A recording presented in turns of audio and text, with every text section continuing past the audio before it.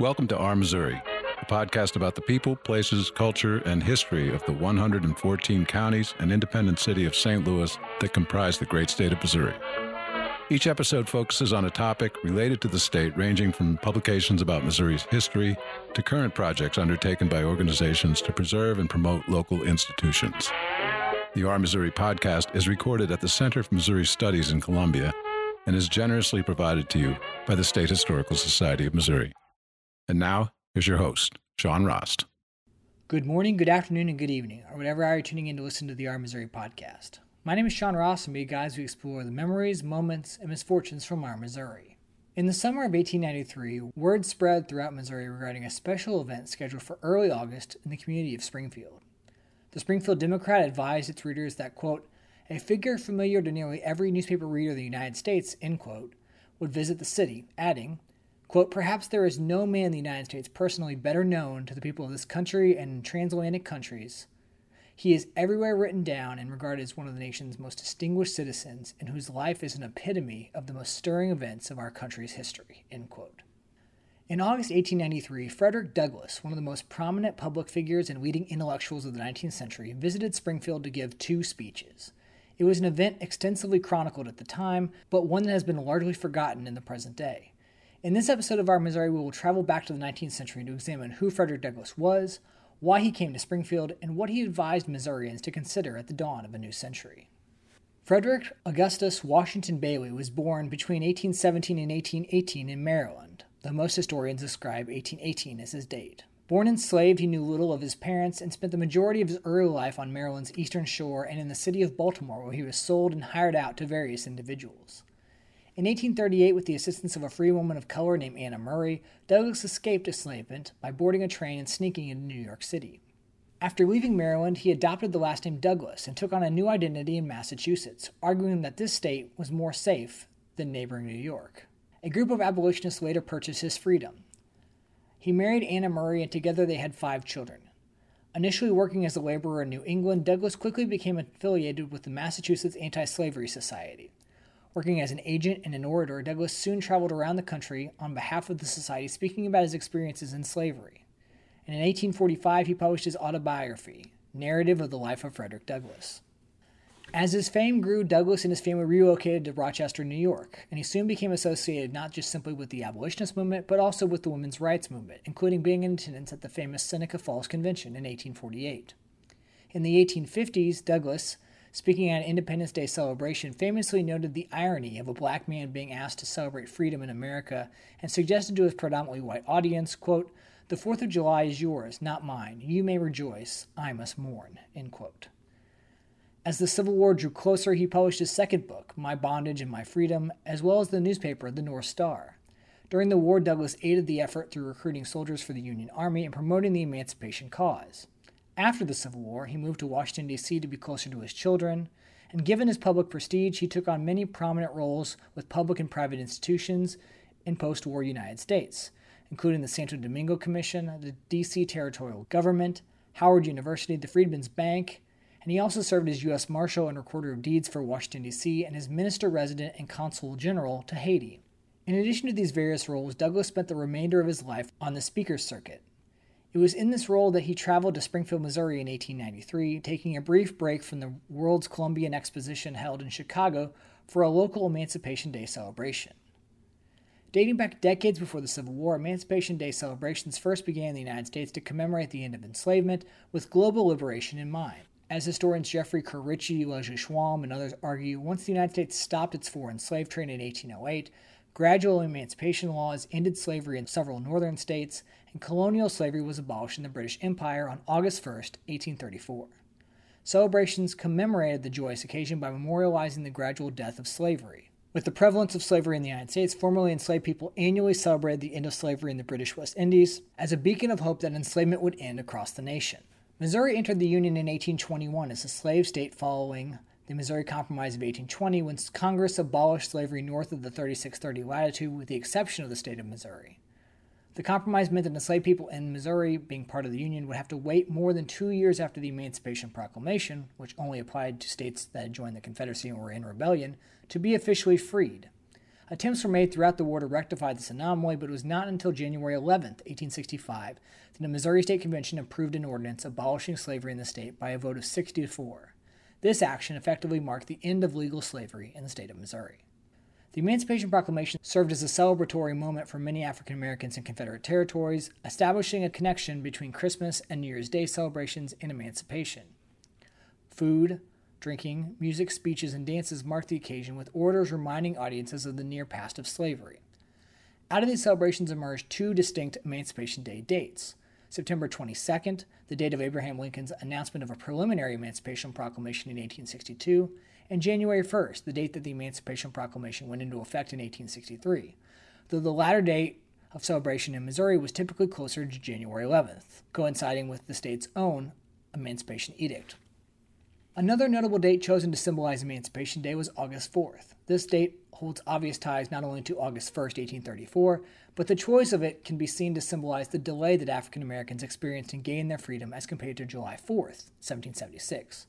Many of Missouri's newly emancipated black communities began to embrace this August 4th date as a kind of alternative 4th of July, known as Emancipation Day or Homecoming, as compared to the later holiday of Juneteenth. Juneteenth was officially designated as a federal holiday in 2021 and commemorates the end of slavery in the secessionist southern United States. Although the holiday originated in Texas, over the years it has acquired a more general purpose of celebrating African American freedom and achievement. Despite the Emancipation Proclamation being issued in 1863, Juneteenth marks the date in 1865 when, with General Robert E. Lee having surrendered more than 2 months earlier, Union forces announced and enforced the proclamation in the ever-transient state of Texas. It was on June 19th that Union soldiers landed at Galveston with news that the war had ended, and those who had been enslaved were now free. This subject of mini Emancipation Day comes through in many of the 19th century newspapers that Missourians would have read leading up to Frederick Douglass's visit to Springfield in 1893.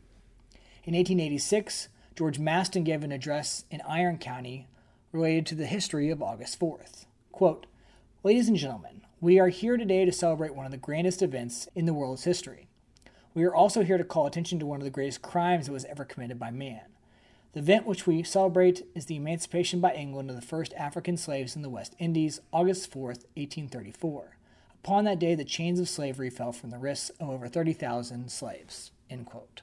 Only a few years later, D.W. Anthony wrote to the St. Genevieve Fair Play offering his perspective on why September 22nd, not August 4th, should be the true date of emancipation. Quote, "The custom of my people to celebrate August 1st as the day for special thanksgiving among them is being discontinued, as the date does not pertain to the abolition of slavery in the United States, but to the first emancipation of slaves on the Western continent. That day was selected as the proper one since it stood as a stepping stone to the general emancipation which followed. It has been decided by the leaders of the race that a day more nearly related to the liberation of slaves in the United States would be more appropriate.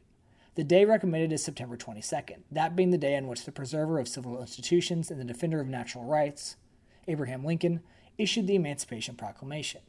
That is the day we should commemorate, for it especially concerns us.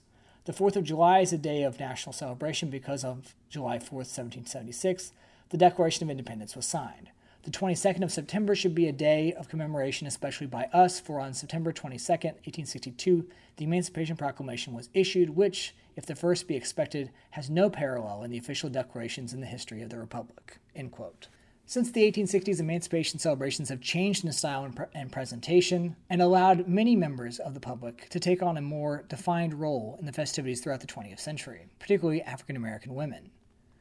As monumental civil rights victories continued, celebrants incorporated emancipation festivities into social justice celebrations, with some communities in the Midwest celebrating Human Rights Day, December 10, 1948, that commemorated the Universal Declaration of Human Rights created by the United Nations, or the Brown versus the Board of Education decision in 1954, which integrated schools in the United States. Regardless of the occasion, Emancipation Day celebrations continue to promote hope for a more equitable future and remind us of a more cautious past. Presently, there are countless events held across the state in various communities and counties. In the Ozarks, in addition to personal and private celebrations, there are two major annual Emancipation Day events. In Springfield, Park Day Reunion is held in Silver Springs Park during the first weekend of August, and in neighboring Joplin, Park Days is held in Ewart Park during the first weekend of August. Though not yet officially known as Park Day in Springfield, the Emancipation Day festivities that Douglass attended in 1893 nevertheless served as a foundation for these later celebrations. When word first circulated that Frederick Douglass was coming to southwest Missouri as part of the Emancipation Day events, there was confusion regarding the location of his visit. Some newspapers identified Springfield as the location, while others informed readers that Douglass would visit nearby Carthage.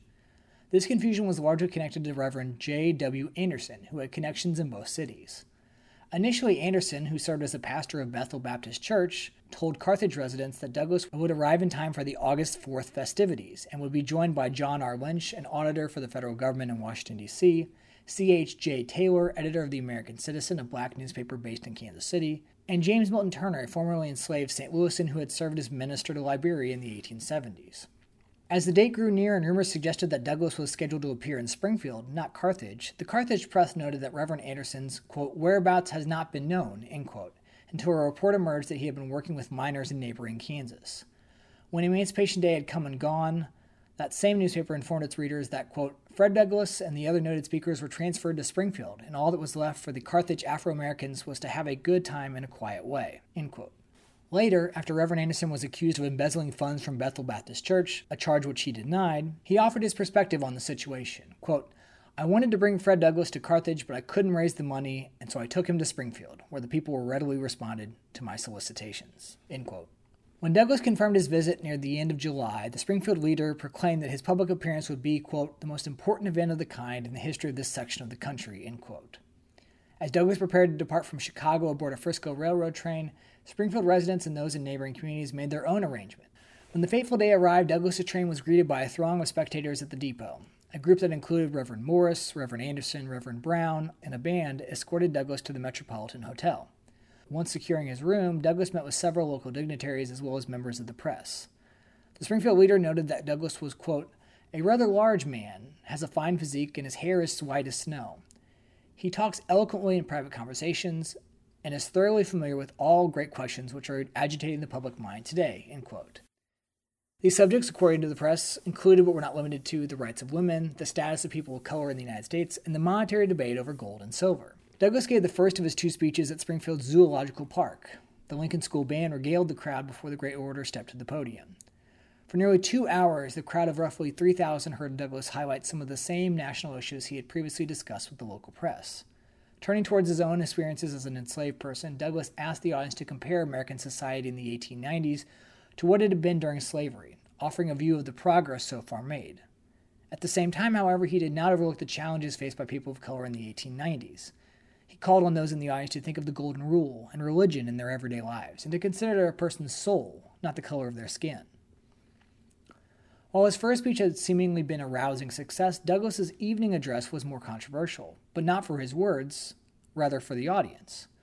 While his afternoon speech had been open to the public for a small fee, his speech at the Grand Opera House was more expensive, with seats going for upwards of $1. Later, of war words in the press accused organizers of seeking to monetize Douglass's appearance over the objections of community members and Douglass himself. As such, the press was quick to point out the pockets of empty seats at the Grand Opera House as compared to the multitude at the local zoological park.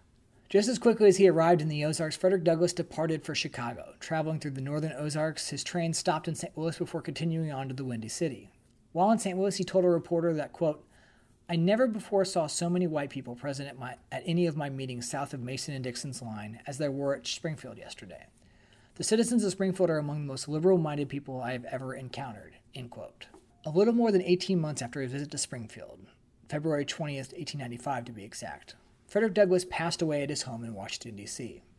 Back in Springfield, residents quickly got to work planning memorial services for the famed orator.